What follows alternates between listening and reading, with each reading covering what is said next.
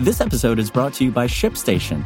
You know, some things take a lot of work, like sending little robots to far-off distant planets. And just as that's challenging, so too is running a successful e-commerce business, especially when there's so much to do.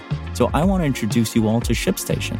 Now, I love using ShipStation because of its easy-to-use dashboard, which makes managing orders and printing labels a breeze and super smooth. Oh, and the customer service is just out of this world. It's exactly what you need to help grow your business. Sign up for your free 60-day trial at shipstation.com/technews. That's shipstation.com/technews. Today we're talking about SpaceX and their plans for 2024. But before we get into that, GM, Cruise, and Honda are teaming up to introduce a driverless ride-hailing service in Japan, which could launch in early 2026 if things go according to plan. The companies have entered a memorandum of understanding to form a joint venture for the project, and they're hoping to establish the company in the first half of 2024, provided they're able to secure the necessary regulatory approvals by then. Their ride-hailing service will deploy the Cruise Origin electric shuttle van that the companies had developed together. It's a self-driving vehicle with no steering wheel or even a driver's seat, which means it also has no pedals and no rear-view mirror. Instead, it has a big cabin space where up to 6 passengers can sit facing each other, and its doors slide open like a subway's. The opportunity for the ride-hail service in Japan, which is expected to be the first of its kind, is huge, GM said in its announcement.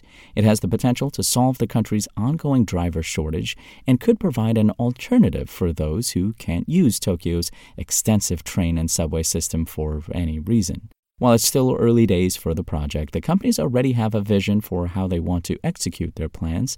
They're looking to start by developing dozens of Cruise Origins in central Tokyo by 2026 before expanding the fleet to 500 Origins. After that, they're hoping to make the service available outside of the capital center. Like any other similar service, passengers will be able to hail an Origin through a dedicated app as well as pay for their ride. SpaceX is planning to launch as many rockets as it can over the next 2.5 months in an attempt to fly 100 flights by the end of the year, company exec Bill Gerstenmaier recently told the U.S. Senate Subcommittee on Space and Science. He also revealed that the company has an even more ambitious goal for 2024, to launch around 12 flights a month for a total of 144 missions for the whole year. According to a company official who talked to Ars Technica, SpaceX intends to ramp up its mission numbers next year, mostly so that it could officially roll out its satellite-to-cell phone service.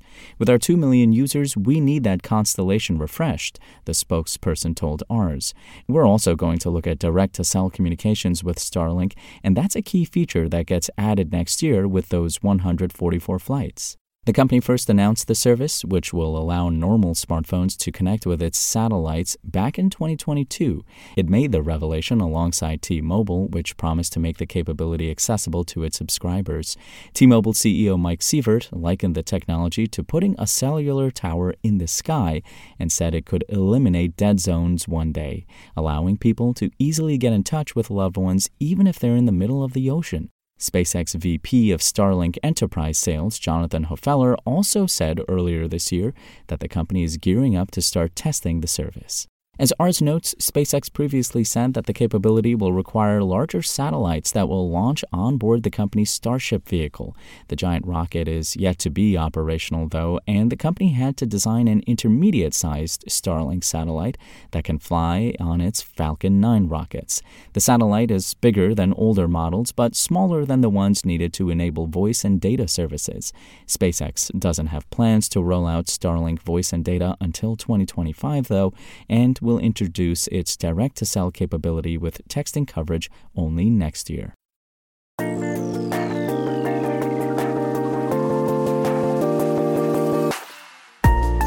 Thanks for listening to the show. Make sure to rate, review, and subscribe on Apple Podcasts. Today's show featured journalism by Gadget contributor Mariella Moon and was produced by Spoken Layer. I'm Imran Sheikh, and we'll talk more tomorrow.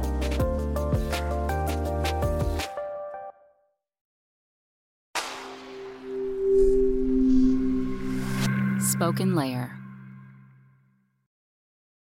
Want to learn how you can make smarter decisions with your money? Well, I've got the podcast for you. I'm Sean Piles, and I host NerdWallet's Smart Money Podcast. Our show features our team of nerds, personal finance experts in credit cards, banking, investing, and more.